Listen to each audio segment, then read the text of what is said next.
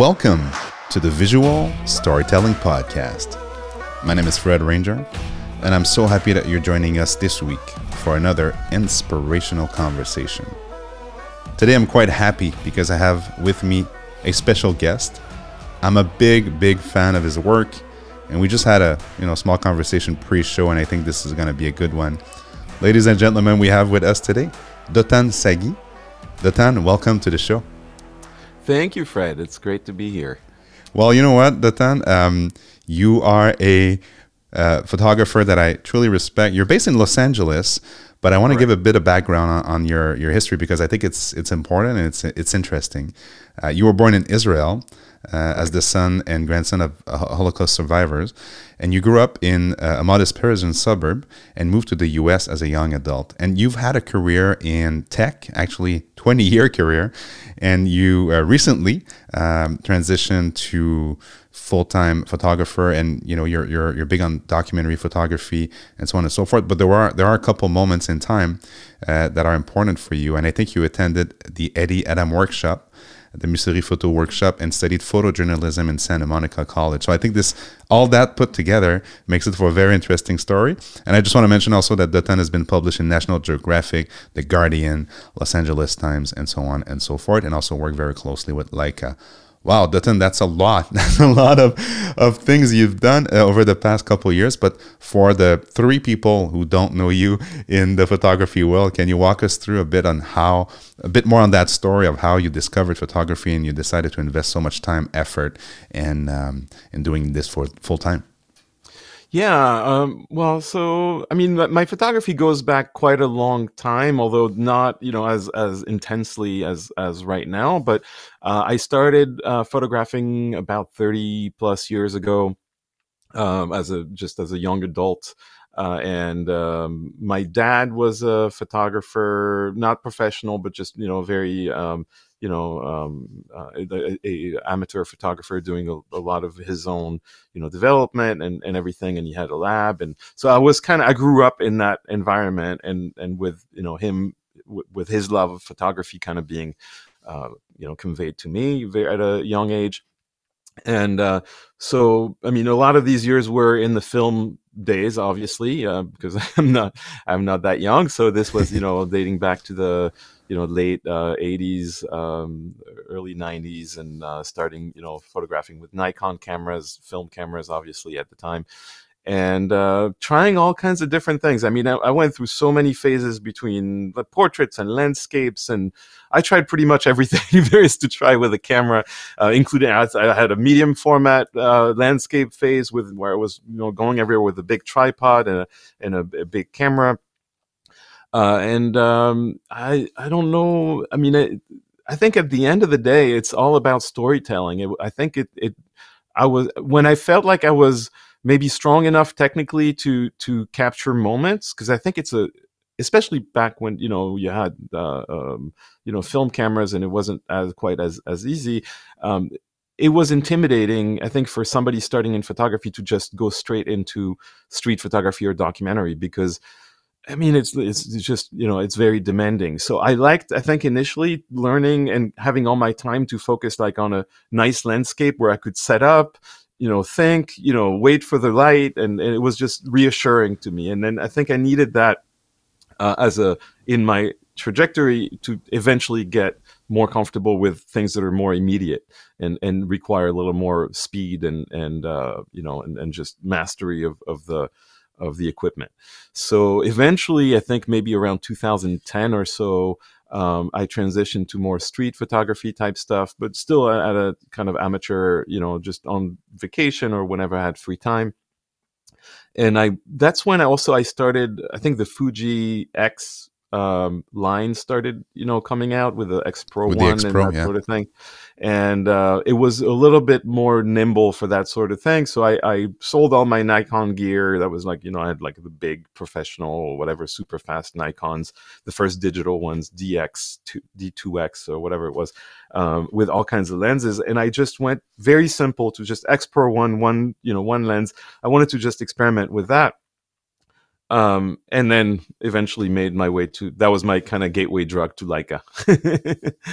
I think we're we're the same on that front, and we're not the only ones. I talked to a lot of photographers, and for me, it was a Nikon D. I mean, I started with the D80, then the D700, which I still believe was one of the best cameras of all time. I had that one. That was my last Nikon. There you go. That great. sensor was so good in low light. Again, for back then.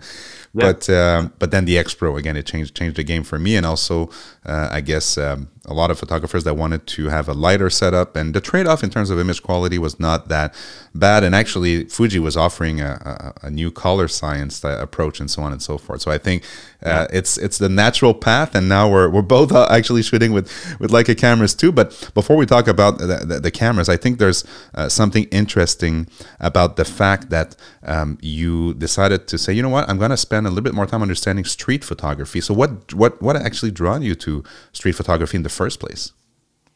I mean, I think it's just the inspiration from all the masters, the Winogrands, the Bruce Davidsons, the Cartier-Bresson, all these people. Just I kind of grew up with those images around me, and I think there was there was a span of 5 years where the kids were young enough, and we would just pick up and leave in May for Paris. I was already living in LA, but we decided we wanted to raise the kids bilingual, so we wanted to spend some time in Paris visiting family and just living in Paris as well as in LA. And so we would pick up and leave around mid-May and spend a couple months in Paris. I would actually put the kids in school first day we got there, which was kind of cruel because it was the end of the school year and they were already, in LA, it was like they weren't doing very much. And then we'd put them in school in France and they'd have to like readapt and, make friends and like understand what was going on. So anyway, so we did this for a few years, and so I got like a couple of months, each one of those years, just walking around Paris. And I think that's what kind of drew me into street photography, because just Paris is just a natural place to do street photography, and a lot of kind of the birthplace of street photography in a lot of ways. If you think of the Cartier-Bressons and so on. So I think that's what got me, the bug, into that phase of street photography that I never left. I can definitely relate. The first time I went to Paris and I had my camera with me, I was actually not nervous, but I was like, oh my God, there's everywhere you look, the backdrop is just super interesting and beautiful. Or sometimes it's, a scene that's more harsh because there's some, neighborhoods that are very, very different. And this is all walking distance. You need to walk Paris, I think, to understand, the vibe and get the local, feel of it. And by the way, your work in Paris is very, very impressive. I think I've seen a couple shots. I know you're more towards the US lately, but you have to dig into Dotan's catalog, because he's got some pretty incredible images everywhere in the world. Speaking of which, do you have one destination that you haven't been, but that you want to be there with your camera and start documenting? Yeah, I mean, there's multiple, I would say, but I mean, there's so many. I haven't set foot in, I've set foot in Africa, but not in the Central Africa, or there's a lot of places, and I haven't done very much in South America. And I mean, there's so many places I have to explore better. But I would say Japan is probably the one that is really interesting to me right now. That I could definitely imagine spending some time there, and I actually had a friend who just came back and said, you have to go do street photography there. It's just incredible. So that would be probably my number one on my bucket list, for next destinations. Well, let's look at that, because Anthony Bourdain said, and the guy traveled a lot, right? So he even went into, to your point, Africa, and eating with like tribes and stuff. And he said, one of the places I've been the most destabilized was Japan. So I think it's a whole experience. And I've got actually friends to your point that are there, and they're, when you live there, it's a bit different. But for us who are from Canada, the US, or in North America, when you go there, you're like, oh my God, this is so different than everything I've seen. But also the the look and feel of the city itself. Hmm. I think I would go there with a wide angle, but sometimes you want to create that bouquet. I don't know. What's speaking of which, what is your current setup? Because you are a ambassador and you do like a workshops and so on and so forth. But is there a preferred kit when you travel? Speaking of traveling. Yeah, I mean, it's really simple and kind of disappointing when I tell people who are into gear. It's like I'm really not. I'm a gadget person, and but when it comes to cameras, I'm very minimalist. So my setup is really just a Leica monochrome, and right now I'm using still the M10 monochrome. I know the M11 monochrome just came out, so I'm considering whether I should make the move or not. And a 35 millimeter. Yep. Samilux. That's all I use. I only use that one lens. I do have a couple other Leica lenses that are vintage lenses that I've used for a project that are kind of very specifically for the project that I needed them for. But which was not street photography. But when I do street photography or documentary, it's just that one lens, that 135 on my Leica monochrome. That's very simple. I like it. You don't ask yourself, what do I put in my bag and this and that. That's it. Yeah. I love that approach. Speaking of projects, I've been actually, this is how I discovered you, to be honest, with that Nowhere to Go But Everywhere project. And there's such a human touch to it, humanity, I would say, touch to that project. Can you walk us through a bit on how you imagined this project and how it came to life? And then it got published. So this is where I guess a lot of people discovered your work also.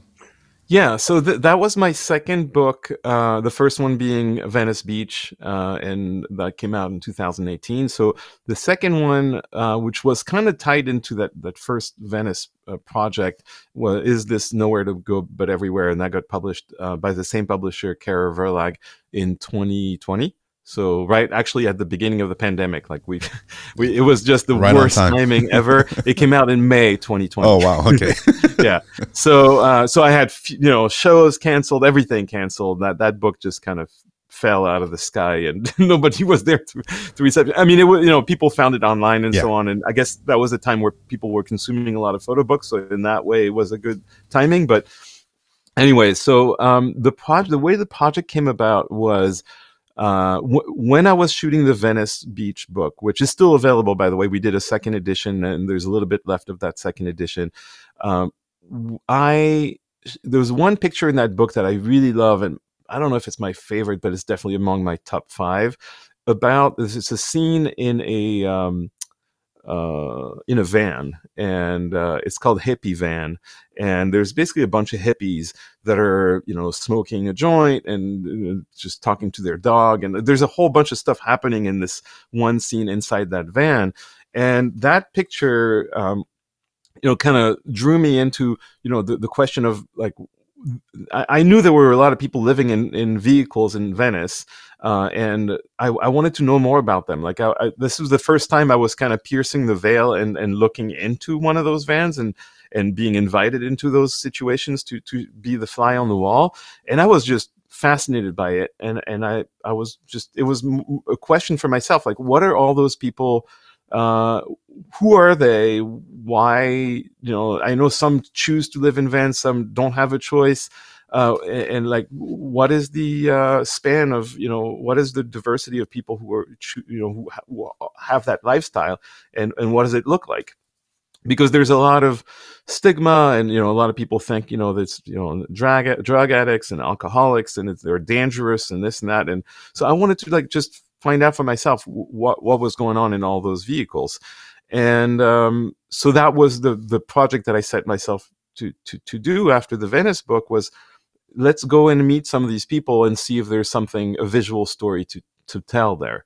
And I started basically, just walking around and talking to people living in those vehicles, whoever, was willing to talk to me. And made friends with some of them, and started, photographing some of them that were okay with me photographing them.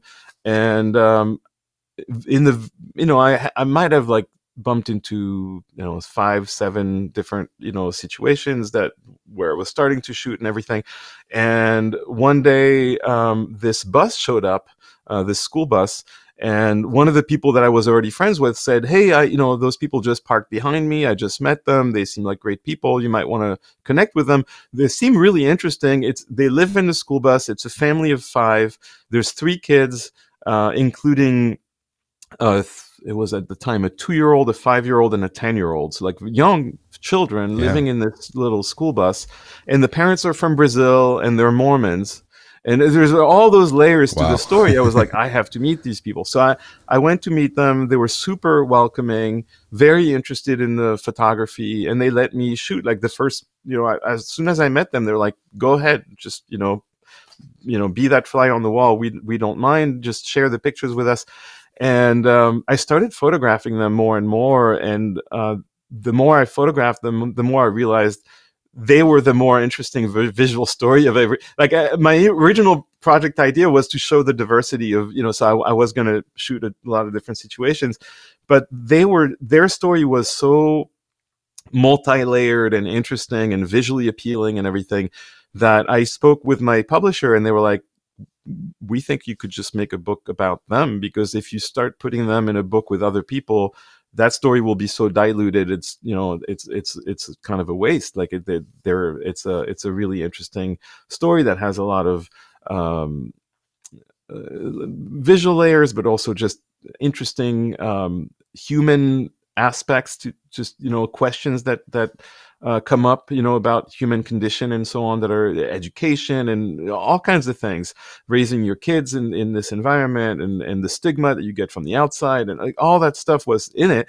So I just decided to make the book about them, and so the project sort of morphed. It's interesting when you start those projects, you don't know where it's going to end up sometimes, and this is a case where the project kind of got totally on a totally different track, but it was for the best, and it worked. I mean, I still keep in touch with them. This is it was one of those situations where you spend a lot of time with people, and you gain a lot more than just the photography. It was just a great experience, just for me, and they're great friends. Well, that's very inspiring, and those images again.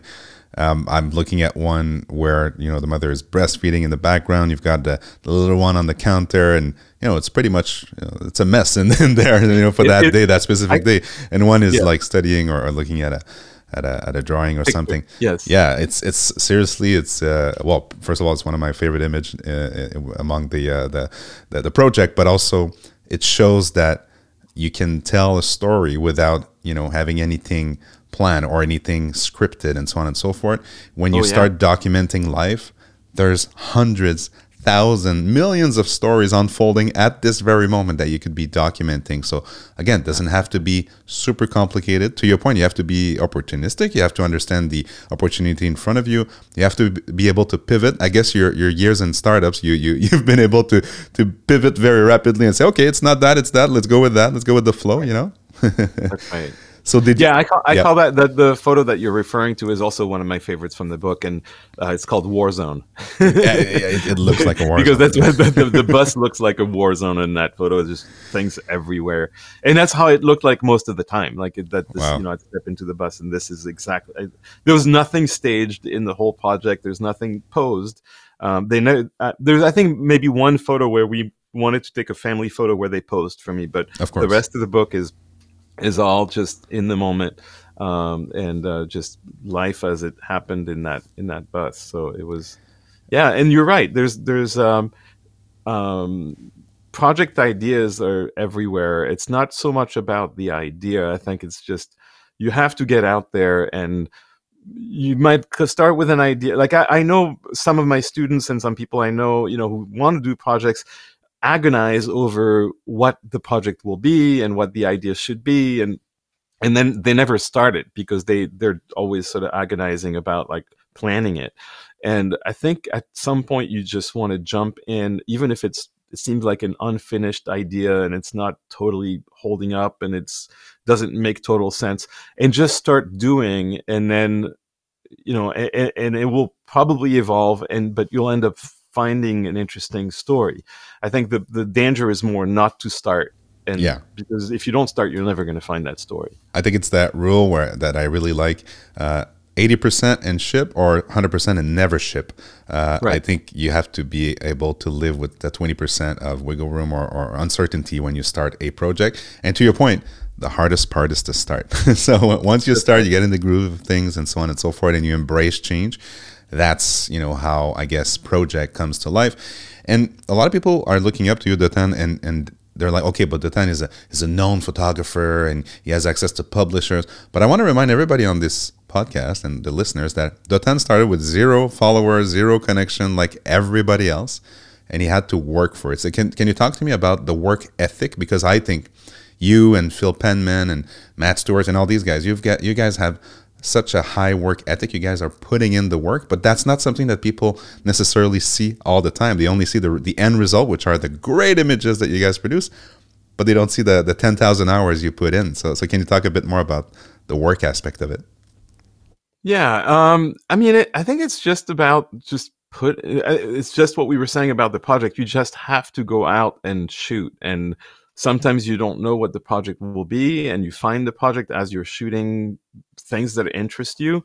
I think at the end of the day, a project has to be, I mean, I have kind of 3 criteria for that have worked for me. That I've actually taken those 3 criteria from a business book that was about finding the right business. So Uh-huh. I'm definitely using that background, but I think it works very well for photography as well, for photography projects.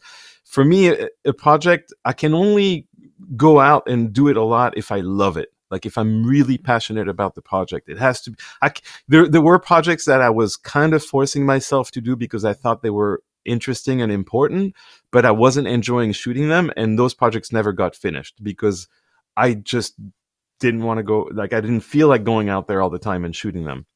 So it has to be something I love. I've discovered I can't do a good project that people will enjoy looking at unless I'm really enjoying myself shooting it.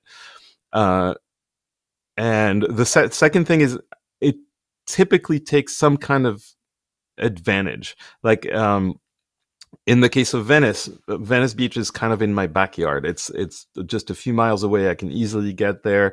I already know people there. I know the place really well, so I have a little bit of I've developed a little bit of an advantage, versus some other photographers who might just kind of drop in for a week and not really know the place or not have access to it all the time. So I think sometimes a project takes executing a project well takes like having some sort of an advantage. Either you speak a language that other people don't speak and gives you access to a certain culture, or you can travel to a place frequently for work that other people can't easily travel to, and so you have access to a country more than other people would, like some kind of personal advantage that you have doing that project. And the third thing is, I think it's good to pick something that other people are interested in, Yeah. because you want people to look at your work, and unless the subject matter is interesting to people, your work just won't be seen. So I think those 3 things. But the first thing though is the love of the topic, and wanting to be out there. I know I've answered your question in a roundabout way, but I guess what got me started and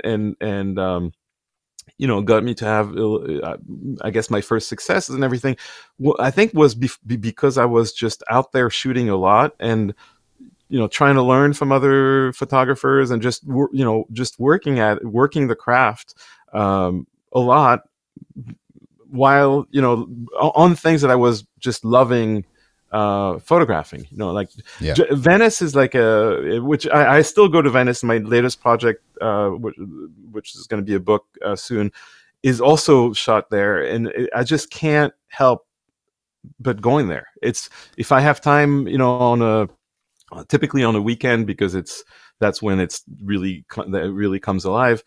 I'm there. And if I don't take a single photo that entire afternoon that I'm trying to take photos there because I don't find anything interesting, I still have a good time. I come back with a smile on my face, even though I have nothing on my SD card. But I think it takes that sort of passion of a place or a project to just go out all the time.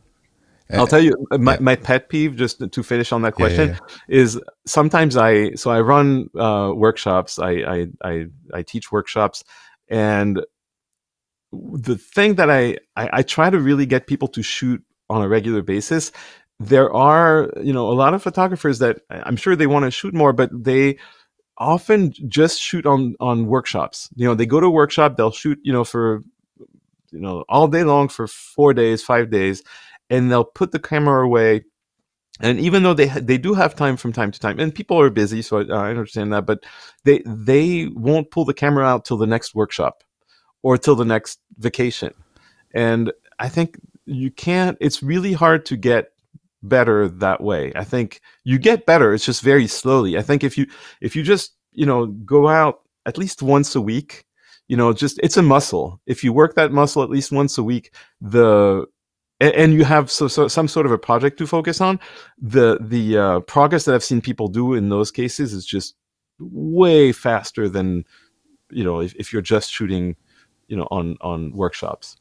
Did you ever get someone coming back to you say, I went to your workshop. I'm not improving. I want a refund. No, I'm just kidding.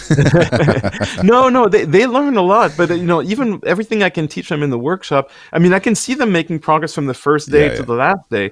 The problem is, like I said, it's a muscle. So unless they exercise the muscle, they're going to forget half the things I taught of them, course. and it's not really going to sink in. And then by the next 6 months later, when they do the next workshop, they might have a little bit left from that, but it's not gonna make that huge a difference in their photography. Yeah, to your point, photography is just like anything else. You got to put in your 10,000 hours if you want to develop. And even then, you should. I'm looking at guys like Joel Morris. I'm sure he's learning stuff every day, shooting still to this date on the street of New York. Yes, yes. I want to talk about Venice because you just mentioned it. It's in your backyard, but you made an interesting choice in terms of going about it black and white because it's so colorful. And we mentioned pre-show. And by the way, you describe the tourist who goes once a year and doesn't have a lot of time, and that's me. That's me. And of course, the photos are becoming a bit more cliche because you're attracted to the stuff that stands out on their own. But you went deep into Venice and some incredible images there. But I want to talk about your use of black and white. Why did you decide to go black and white, and especially for that project when it's so colorful out there? Well, yeah. So when I started shooting the Venice project, that was around 2015, and I was using. This is when I switched to the Leica monochrome, and the first monochrome that came out, and I felt like it was a really good match for Venice because Venice has sort of a timeless element to it that you don't necessarily see with your eyes because of all the colors, but when you start seeing it in black and white, you can, if you shoot, some of the characters and the in the skate park and the bodybuilders and like the surfers and like Yeah, that whole crowd in black and white, they look very timeless. You don't know if the pictures were taken in the 70s, in the 80s, 90s, 60s. It's really hard to tell. And I when I started seeing what came out and how it made it look timeless, I really liked that aspect of it because I got to Venice, kind of late, compared to that era of the 1970s, the what they used to call it Dogtown, and it was this rough place, and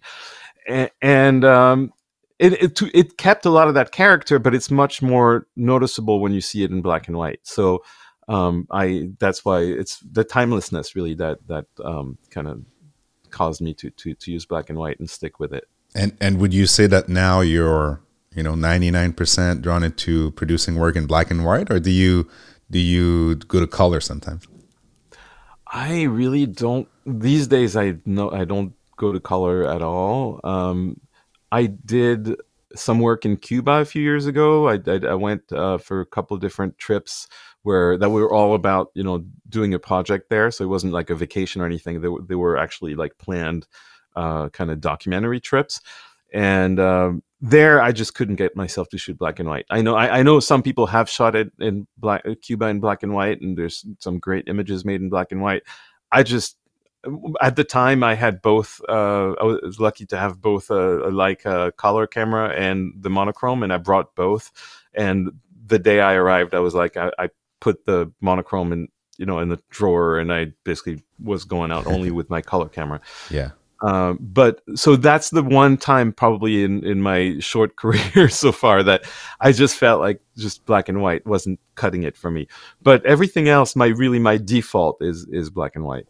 Yeah, and by the way, the way you edit, do you edit a lot the files? Like, do you have kind of some people have rules or whatever, but like, do you like to spend a lot of time on an image, or the shortest amount of time possible? So so first, it might be confusing because I use the word editing for something different. So to me, I use the Yes. photojournalist lingo. So editing for me is picking the right pictures. So it's like pictures, selecting the pictures is editing. Processing is where I process the picture and kind of tone it and so on, crop it, whatever I need to do to the picture is in processing. So I do spend some time in processing. I don't spend a lot of time, but I have I usually use for my street work. I use Silver Effects quite a bit. Yeah. And so it's from Lightroom. It's a plugin. I go into Silver Effects and I have my own sort of recipes in Silver Effects that I use, because I really like the high contrast, but preserving a lot of the tonal range, and I like just punchy blacks and that sort of aesthetic. So I find that processing that software really helps me get that visual look. And so but it's pretty simple at the end of the day. And I think I have a couple of I've made a couple of tutorials for Silver Effects that are on YouTube somewhere. Okay. And also on Mark Silber, who's another YouTuber, also had me do like some demo about. So if people want to see how I process my images in black and white, it's somewhere on YouTube. Well, I will find it and put it in the show notes so people can enjoy that process. If they're interested in seeing like what the sausage making. But I'm interested. Definitely. Yeah. Go ahead. No, go ahead. No, but I definitely interested in learning more on that front. But also that Arrested Dream project, which is, I guess, very different in terms of what the normal work you produce. How did you get to those type of results creatively? Was it through processing or through literally putting two images together? How did you get there? So they're single images. I know they look like double exposures, and that's the first reaction I get from people who look at them the first time. Just for people who are listening who have no idea what we're talking about here. This is a project that is not street photography. I guess you'd call it like a fine art project or something. It's more abstract. Yeah. Abstract landscape, you could call it, maybe. I don't know. Essentially what it was is I've been spending a lot of time in the past couple of years in the mountains of California near Yosemite. And I got a place there, and I've just been spending more time, kind of splitting my time between LA and there. I just love the outdoors there and so on. The problem I found there in terms of photography is there's not much street photography to be doing. There might be some documentary, and I have some ideas about what documentary I could do out there, but it's not like an urban environment like Venice. So I was completely like a fish out of water with my Leica, just trying to figure out what to do.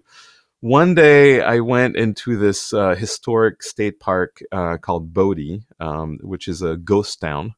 It's probably the most famous, or one of the most famous Western ghost towns in the U.S. And it was from the gold mining era, the 1800s and so on. And it's a big ghost town. There's a lot of buildings left and so on. And it's been preserved in a very like realistic way. Like it wasn't made into a Disneyland kind of thing where they redid everything, but they preserved the original structures really well. And it's also a place that there's no termites. It's like it's very dry, so the wood, I guess, lasts a long time. So even though they're all like wood barracks, they've been pretty, they've stayed pretty much intact, a lot of them.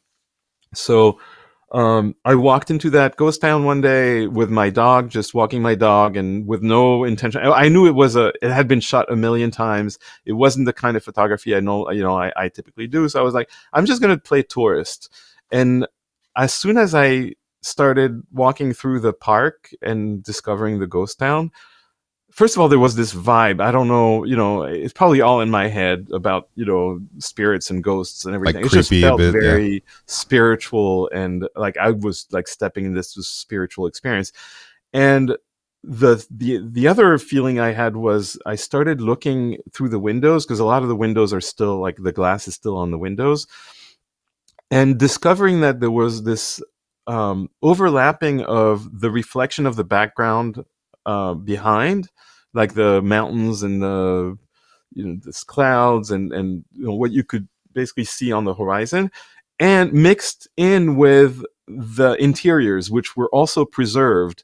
Where you have, inside the homes, you have like tables and plates on the tables, and a couch here, and a uh, chair, rocking chair there, and so on. So you could, if you looked at a certain angle in certain lighting situations, which were kind of hard to find, you could superimpose the two in the same picture with a single exposure, Wow. with no double exposure. You're just basically trying to find the right angle and putting the camera all the way up to the window, and then you'd have sort of a double exposure look of the interior mixed with the background of the landscape. So it became a game. I kept going back and trying to find those, sort of like gold mining. It reminded me of, which, it was fitting because it's a gold mining town. I was like mining those pictures where that rare situation of overlapping background and interiors, was visually compelling and helped the story. There too, there was storytelling in terms of what it was like to live at the time, the passage of time, and all these things being in dust, and then the landscapes in the background that were very dramatic, and the light that's very dramatic. Anyway, so I kept coming back and finding more and more of them until I had a whole collection of, different things that were kind of telling the story of the what life was like at the time, but through this very double exposure look. Well, And there, to go back to your original question about processing, silver effects, I think, and that whole, like, really boosting the contrast and everything, made those pictures a lot more interesting. Because a lot of them, if I showed you the raw files, it's kind of hard to know what you're looking at. But by really bringing out the shadows and really digging into all the tonal range, that I was able to extract in those digital files, then the image sort of came to life in the processing. So I'd say processing was even more important there for that project than it was for my regular street photography, because I really was pushing the file to its limits.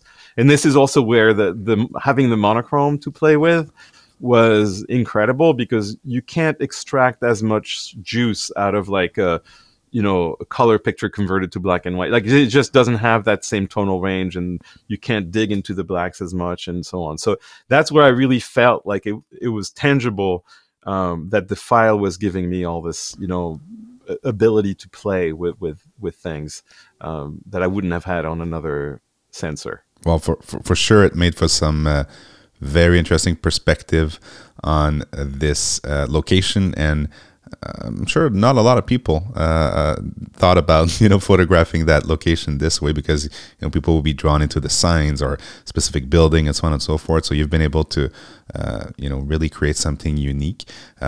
Have you been chasing those type of reflection outside of this location too? Did you get hooked, or you're like, what, I'm done, this is the project, now let's go back to regular programming? It came to my mind, it definitely is something. Now I'm more attuned to it. So if I'm, in Paris or wherever there's like a lot of, Venice doesn't really lend itself well to this, because there's not a lot of windows and glass, and, or if they are, like, what's behind them is not that interesting. So, but whenever I'm traveling, or I'm now seeing those reflections a lot more vividly, and I can sort of imagine what they would be like as a, double exposure type, look. So I'm drawn to them more, for sure. Whether there'll be a, project expanding outside of just that ghost town based on that. I'm not sure, but I don't know if I get to Japan, from what we were talking There will about be a lot of before, and I windows see, there, that's for sure. yeah, I mean, this could be a way to photograph like Tokyo or something, where you just take that as a theme and make everything through windows like this with reflections. It could be cool. And you would still go black and white in Japan? I don't know. I'd have to. Aha. I'd have to. It's like I'll know it when I see it, kind of thing. Like it's very visceral. Like I can't. Yeah. And some projects, by the way, like you mentioned the Nowhere to Go to But Everywhere with the people living in the school bus. I started shooting that project in color originally because the vans and the situations were so colorful, and inside and where people were dressed, and I just felt like it had to be color. And then for several reasons, I realized after a while that black and white was probably the better way to go. So a lot, maybe half the pictures were shot in color and converted, and the other half was shot in native black and white once I started basically deciding this was going to be black and white. But it took me, this is the only project that took me a while before I realized it had to be black and white. Well, I think the decision was the right one because it removes any artifact. Like it's really down to the human and Yes. and the way they're living into that bus. So kudos for that choice. Where do you go for inspiration? Because sometimes we look at people, especially people who publish book themselves. Are you a big book type guy, or do you go more online or magazines or movies even? Where do you get your inspiration after all those years? I'm definitely a photo book guy, so I have a big collection of photo books. And I actually, one of my projects, I don't know when I will get to it. I'm hopefully soon, but I want to help people discover more photo books. So one of the things I want to do, which has nothing to do with actually photographing, it's more just teaching, I guess, photo books or sharing the joy and the wisdom of photo books with others. I'd like to do some videos about photo books and going in depth into some very famous photo books, and in the spirit of like, what can we learn from this? And because there's a way I think that you can look at photo books just flipping the pages, flipping through the book and enjoying the images, which is very valid. It's that's what most people do with photo books. It's and getting inspired by the photos, just sort of by admiring the photography inside the book, just as you would read a normal book. But there's another way of kind of deconstructing what you're looking at and being more in a sort of reverse engineering mode, where you're trying to figure out how were the photos likely to have been taken. What was the photographer looking for? Why did they choose those photos in the book as opposed to others? Like why did those photos make the cut versus others? Why are they sequenced the way they're sequenced? Why did this photo lead to that photo, Like, why not in a different order? Like, if you start asking yourself a lot of questions about what's in the book, I think you can extract a lot of learning, more so than just by looking at the images and being inspired by them. So this is, I guess, one of the things I'd love to share with people, is that way of looking at a photo book that's more investigative, I guess. So I'm sensing a comeback on YouTube, Dotan. Is that something we can? You're sensing right. I think this might be this might be the yeah. I guess I tried a series on a little while ago that was kind of based on secrets behind famous photographs. Yeah, I saw that. And people really liked it, and I really enjoyed making the videos. The problem was there's not that many photographs that I can point to a secret, like that I know something others don't, or I can figure something out that others don't. And each one of those just required so much research. Like I would research for a month before I could put together a video, and then it'd be the editing and all that stuff. And it was just way too not repeatable enough and way too labor intensive. But the photo books thing, I have a whole collection of photo books. I can easily pick, 100 that I would want to dive into and dissect with people. And I think there's just so much to learn from them that I'd be really, it'd be very exciting for me to share it. Also, I think it's an opportunity for me to dive deeper into those photo books. it's always when you're teaching Yep. something, I think you're learning at least as much as what you're teaching. So I'm looking forward to doing that. I think, and you and I are also business people on top of being photographers, so we like those business books sometimes. But I think it's Simon Sinek who said, "Start with why," and he wrote a whole book about it. And I think this is probably the best question you can ask, in this world we live in, because when you start asking why, you're starting to get deeper and to understand, and you're extracting insights and value versus just information or visual information. And I guess to go back to visual storytelling, a good visual story, I don't know if you're like me, but it's something that makes me feel something. It's not just pretty, it's not just good colors or composition or sharpness or whatever. It makes me feel something. So in order to be able to do that, you need to be able to process in your head, why am I taking this image? What do I want to say? How do I want to say it? That's a little bit harder than just a nice landscape. Nothing against landscape. I know there's pretty good landscape photographers out there, but just saying, if you want to use your camera as a creative tool to tell a story, there's a lot that goes into it. So a series like that, Dotan, I would be the first one to listen to it. So you can count on me for one view, maybe more if I want to go back to it. But let us know when you launch that. Yeah, no, I'm hoping. I mean, I've already picked the first book, which is I had to start with The Americans by Robert Frank. Of course, like the most famous photo book of all times, and in a lot of ways, it kind of opened the way to a lot of other photo books. And documentary and street photography kind of exploded from there. So that's the one I'm looking at. The problem is I was like going into something very simple and straightforward, and I had sort of a plan, and then I discovered a book that is about the Americans. I think it's called Looking In. I don't know if you've ever seen it. It's this massive book that was made about that whole making of the Americans. And it goes into, Robert Frank's life before the Americans, and then how he got the grant to make the Americans, and then how he shot it. And there's lots of photos that didn't make it to the book. And I kind of fell into a rabbit hole, and now I'm just like, it just threw out the window the simplicity of what I was going to do with that book. And I have to find out everything. I'm kind of that way where I'm, I kind of got sucked in to just understanding the whole story. And anyway, so once I'm out of the rabbit hole of that, looking in, but if people can find it, it's actually out of print now, but I found like a decent priced copy.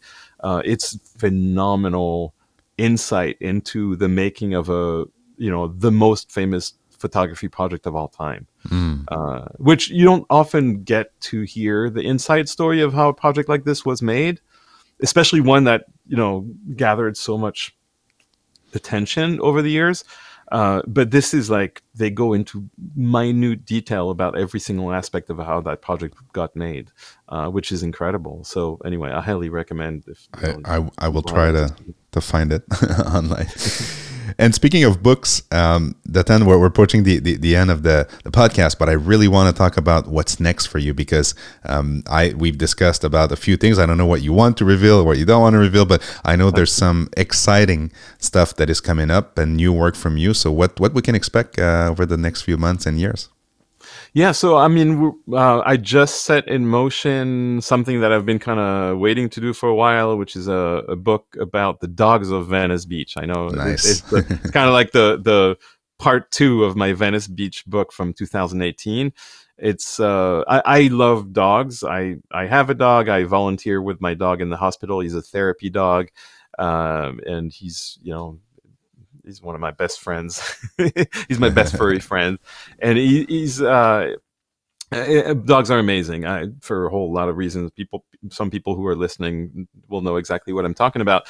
But in Venice, there's a whole thing with dogs, very quirky situations with dogs on skateboards and just all kinds of interesting dog situations. So I did street photography of dogs pretty much since I started shooting the Venice book. Whenever I see a dog situation, it draws me in. And so I've been photographing dogs for more than 5 years, 8 years now in Venice. So this will be kind of the culmination of of that. I have a lot of pictures to edit from, and so I'm going to be working on making that book. So I just got the go ahead from the publisher. They're willing to do it. They're excited about it, and I have a whole vision for what, how I can draw on the Dogtown, history of Venice. It used to be called Dogtown, not because of dogs, but because it was kind of a rough place with, skateboarders and bodybuilders and all that stuff. Then there's a whole iconography of Dogtown with like the Dogtown cross and there's a whole bunch of sort of tattoos and things that came up over the years. So I want to use all that in making sort of a pun on Dogtown. And anyway, so that's a book project I'm going to be working on for the next 6 months or so. Probably will come out in Europe in May of 2024, and then the summer of 2024 in the US. If we're able to stick to the calendar. If not, it will be pushed back, but that's what I would expect. So I'm going to be posting about this, and Good. I just literally got that go ahead from the publisher yesterday. So scoop on the visual storytelling podcast from Dotan. Yeah. No, I'm very excited about storytelling with dogs. Is just you're just adding. And by the way, I'm a big dog lover too. I have a dog also. I have a question. That skater dog, I'll call it the skater dog. Yes. Did you know that he had his tongue out when you took the shot, or you'd look at the back and you're like, I guess my picture just got upgraded. He has his tongue out while he's skating, and you managed to get that. And I know it's not about sharpness and stuff. You even have the other dog who's looking at the skater dog. It's, oh my God, this is one of my favorite images of all time.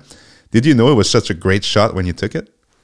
I did. So the situation was there's this bulldog that is skateboarding on the Venice boardwalk, and just a regular Tuesday on the boardwalk. A dog is skating. So, the owner was there, and she was, kind of, putting the skateboard in a certain direction. The dog would step on it and start like skating on his own, Nice. with his paw to gain speed, and then like the only thing he couldn't do was turn. So you would like just go straight. And then he would, run into something, and then she'd reorient the skateboard, and he'd just keep going. And so when I saw this, I was actually, I think, with a student, and I think I was teaching a private workshop that day, and I saw this, and we started like focusing just on that. And when the only way, the way I decided I was going to get pictures of this was I needed to be on level with the dog, so I needed to get my camera really low because I wanted to like be at the same level as the bulldog. But the bulldog was going fast, so I was basically like crouching down, running backwards, trying to with a rangefinder camera that doesn't have a flip up screen.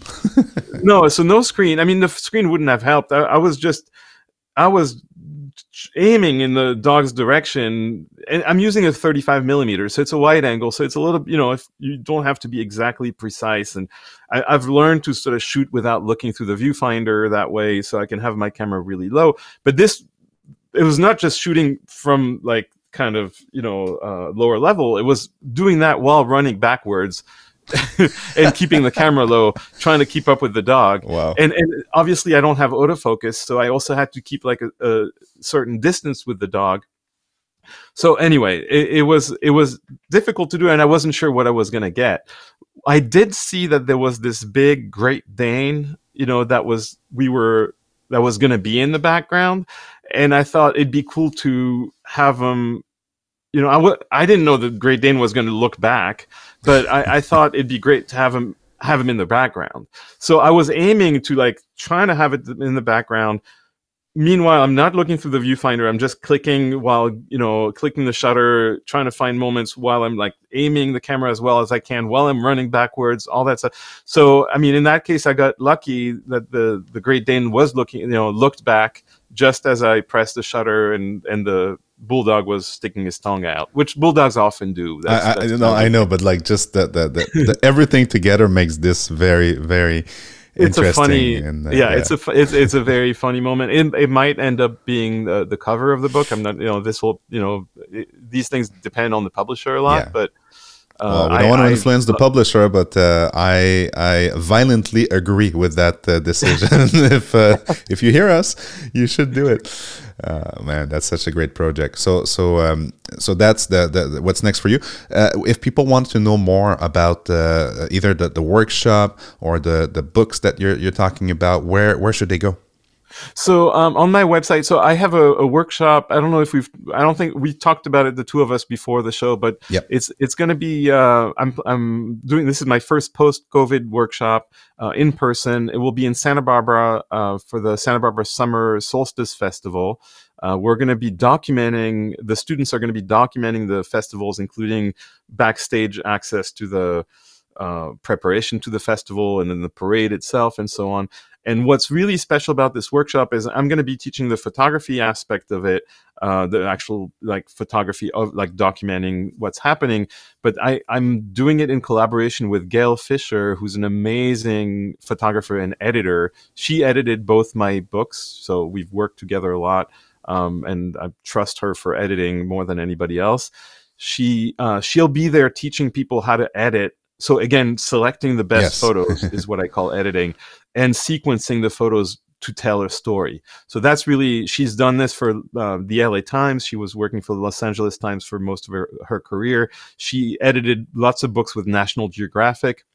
So she's an incredible resource. And so we'll be teaching this workshop together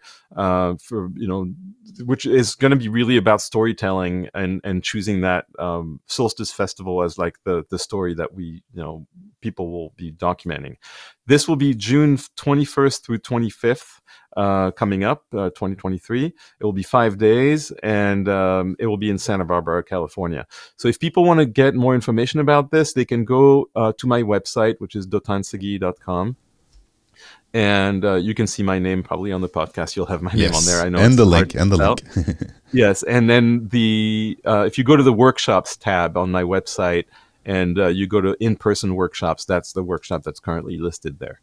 So pretty easy to find. It's going to be an incredible. I think we already have most of the people signed up, so we only have a few spots left. So if you want to do a serious workshop about storytelling, it's an incredible opportunity. Well, I think now I want to be part of that workshop too, so there might be one spot left. Yeah, I would hurry up if people want to sign up for this, because it's filling up very quickly. It's very nice, very nice. So, Dotan, I want to thank you personally for taking the time today out of your busy schedule, and you've been very generous, and we've talked about a lot of aspects of visual storytelling. We talked about, the great work you've done, but also some tips for people who want to embrace photography in their life. And Dotan is the proof that, you can transition from one career to another one. And if photography is your thing, you should just start. That's what I'm getting out of this conversation. So Dotan, I wish you a very pleasant reminder of your week, and we'll keep in touch. I will put all the links that we discussed down below. And if you want to give this podcast a 5-star review and share it with your friend, I'm sure you have one friend out there that would benefit from hearing this conversation we just had between Dotan and myself. And if you want to reach out to me or Dotan for that matter, you can send me an email or do a comment on the podcast, and we will get back to you as soon as we can. Until then, Dotan, thank you again so much for joining me today. You're so welcome. It was a pleasure being on your show. Cheers. Take care.